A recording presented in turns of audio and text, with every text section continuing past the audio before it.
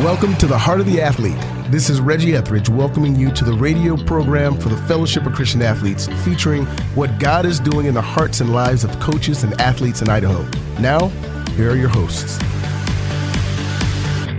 Good morning, folks, and welcome to the Heart of the Athlete, the local FCA radio show here in Idaho. My name is Ken Lewis. I'm the director for the Fellowship of Christian Athletes here in Idaho. And in the studio today, on Heart of the Athlete, is Coach David Bennett.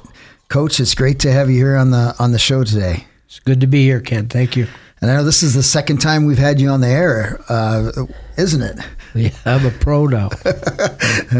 Well, I know you're not a foreigner to voiceovers and moderating and narrating kinds of things. All the video work you've done with wrestling, but I know we had you on the air. I look back; it was like November 2017.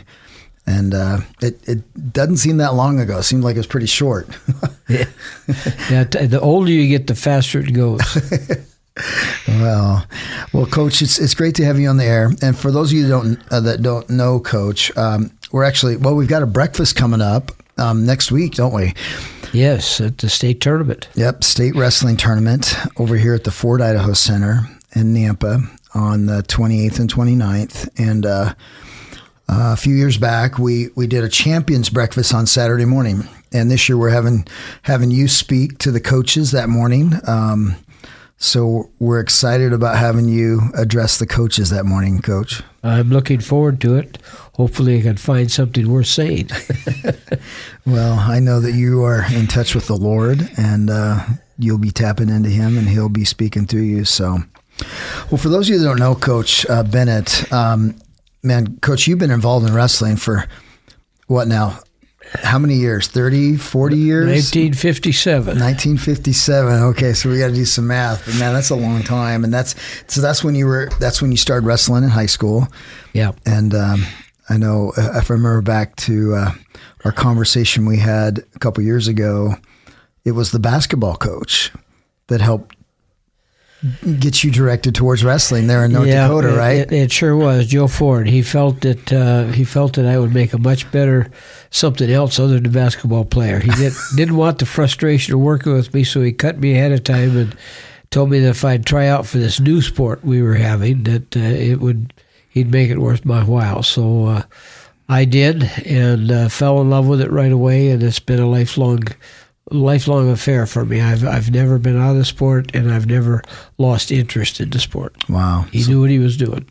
That's great. It's neat how the Lord directs us to things that we can find that ends up being our passion. It's just so fun to be a part of. And well, folks, Coach has been a part of, you've coached in, how many Olympics now? Well, I've been a part of, I think, I've been on site for most of them, but I've been a part of all of them since 84. Wow. So that's amazing. And in 2008, you were Coach of the Year for the United States Olympic Committee, and that's with all the sports. It wasn't just wrestling. You were recognized as... Yes, I received a Doc Councilman Award, which is... I'm the only wrestling coach that's ever gotten that award. Wow. What a blessing. That's amazing. And then 2015, you were inducted to the National Wrestling Hall of Fame there in Stillwater, Oklahoma. And that was the recipient of the Order of Merit. What a cool honor that was, I would imagine. And then also in 2016, you were honored with the Lifetime Achievement Award by USA Wrestling at the Olympic Trials there in Iowa City. And then you were, I know a lot of other different kinds of things. I know in our broadcast a couple of years ago, we talked about all the different coaches you coached with, and then I was looking back in some things. You helped start the women's.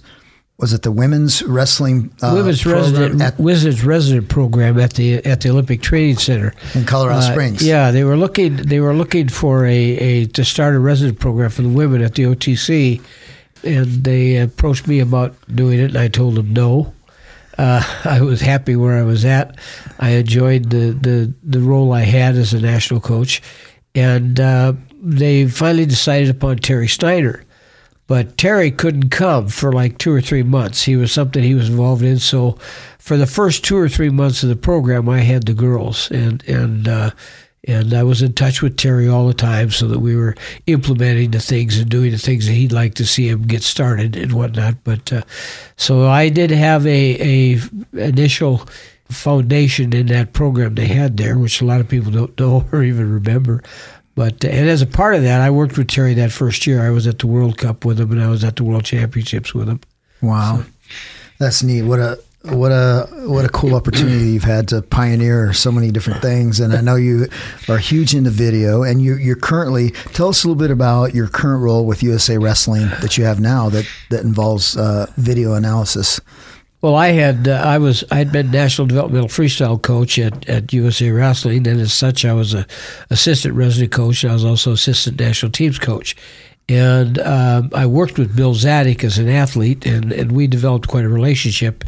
And when I was getting ready to retire, I recommended Bill, talked about maybe taking one of those positions there because I felt he had the skills, the ability to do a great job. And so when Bill was appointed national team coach, he reached out to me and wanted to know if I would assume some of the roles I had before, and I told him I was only interested in staying home. I was done traveling overseas, but what he had in mind, he felt we could find a way to do it where I could stay home, and we have. So what I do is they send me all the footage from all the events throughout the year, and I take out the athletes, I break them down, I put evaluation together. I put little camp technique things for them. Every day of camp, when they have a training camp, first thing they do in the morning is they go in the video room and they play a little video that I put together for them that demonstrates and shows the skills they're going to work on that day. Bill sends me a deal and says, these are the skills we want to work on, so I put together a video that works with that particular stuff. And they watch that, and that's how they start their day.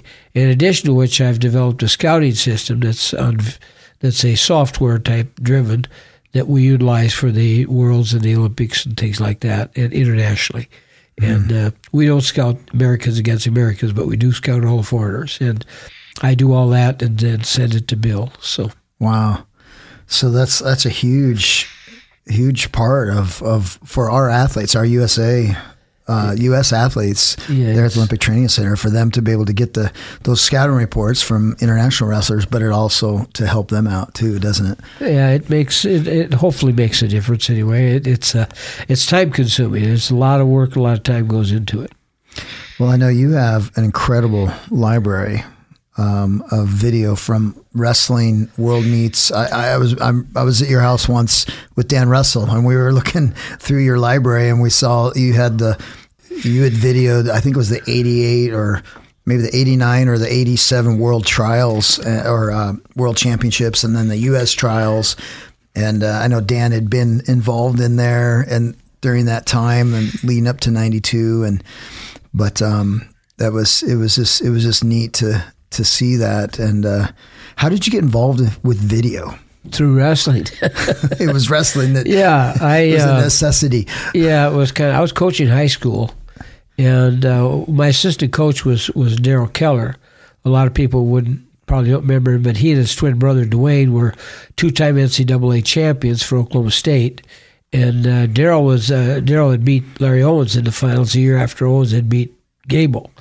And so these guys were from the Tri-Cities, they Washington were from the same area there, yeah. Okay. And Darrell was my assistant coach for years, and we used to run camps once in a while, some clinics, and we were talking one day, we wished that we could do the technique like we used to be able to do it when we were younger and on the mat all the time, and really, there's a difference. We got your timing right, everything's right.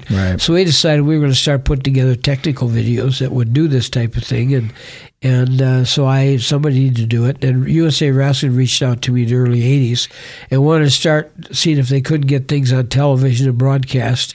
So we started then I also started doing National Open and trials and things like that for television for them. And eventually they talked me to going full-time with them as director of broadcast, and then they're one of their national staff coaches. Wow. Well, you mentioned Bill Zadig, originally from Montana, and he's kind of a Northwest kind of guy. Great Falls.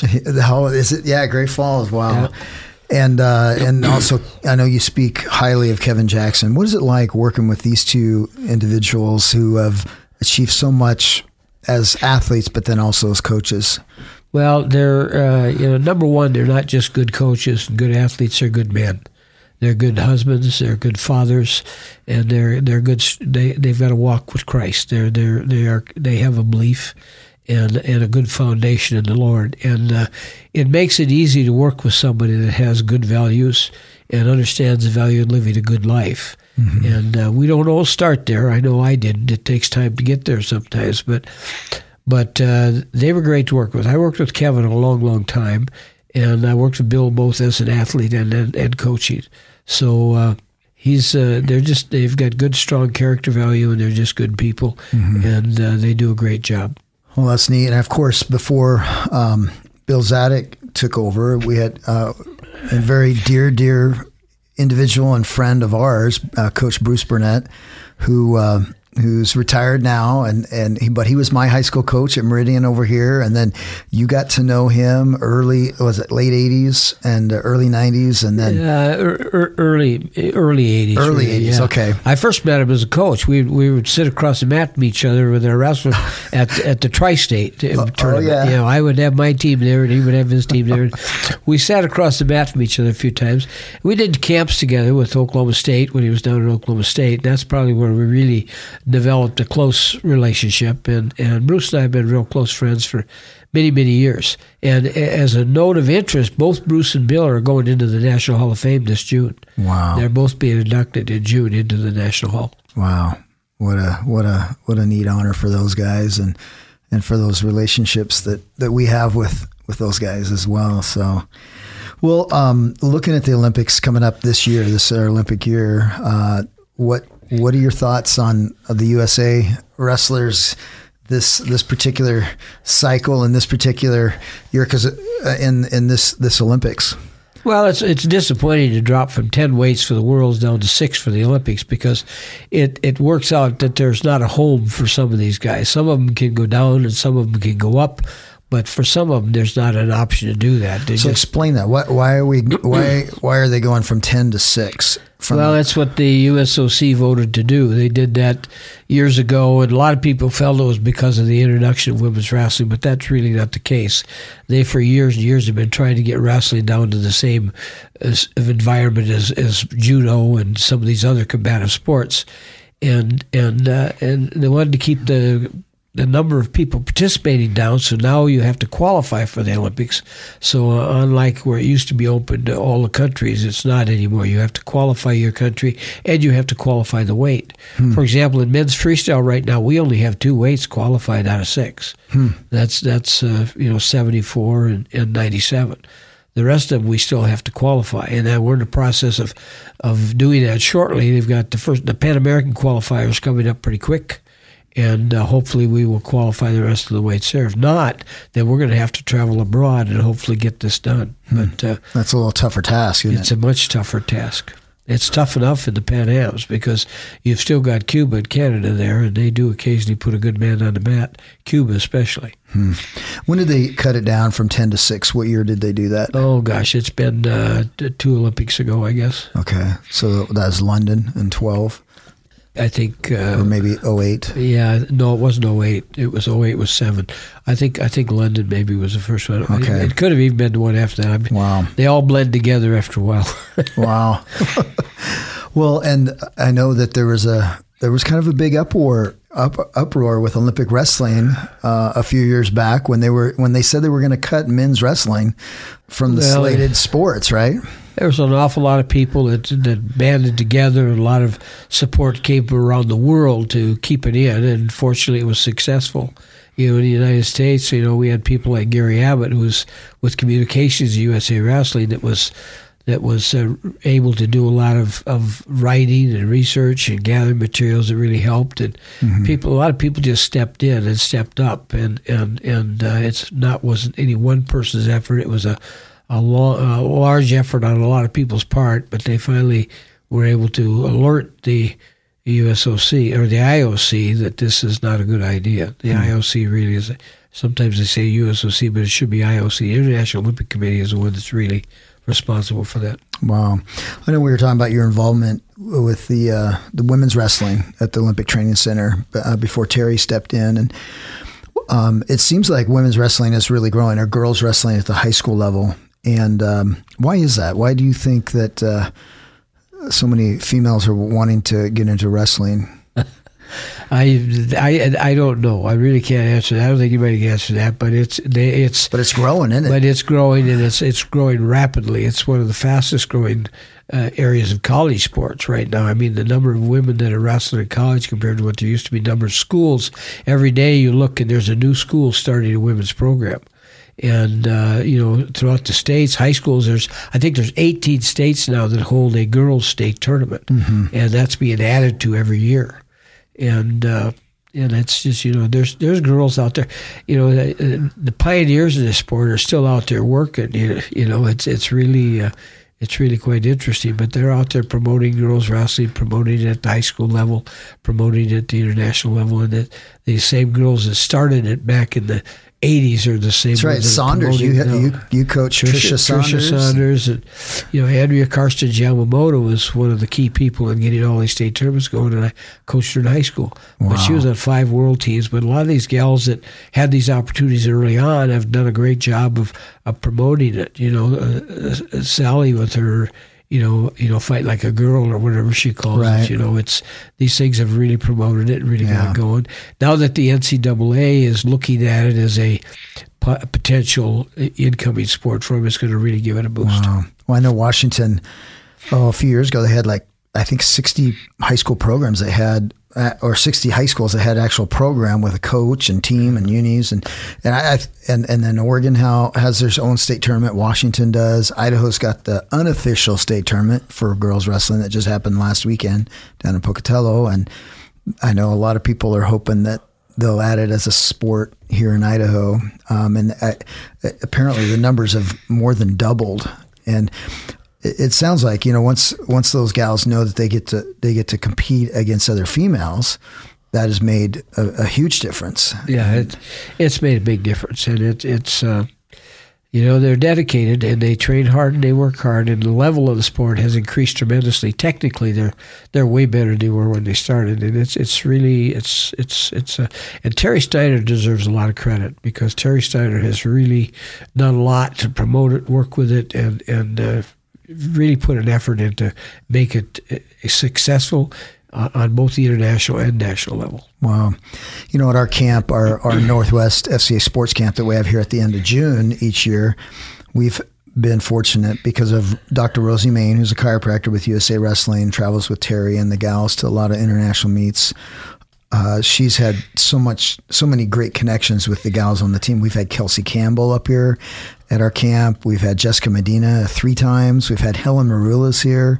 And then, of course, Frank Johnson, who you know very well. Frank's the head coach at Warner Pacific, both the men's and women's coach. And we've had these coaches and these wrestlers, at our camp, and it's just been neat to see that sport grow. And I know we've had you there too, so it's been a good camp. It's a good environment. It's a good camp, and it's the kids go out of there with much more than a wrestling education. They also get a little bit of a foundation in the Lord, which makes it even more worthwhile. Yeah. Well, and then I heard through the grapevine that Helen Maroulas, our Olympic champ from Tokyo a few years back, she's been taking a break, but I heard that she got back.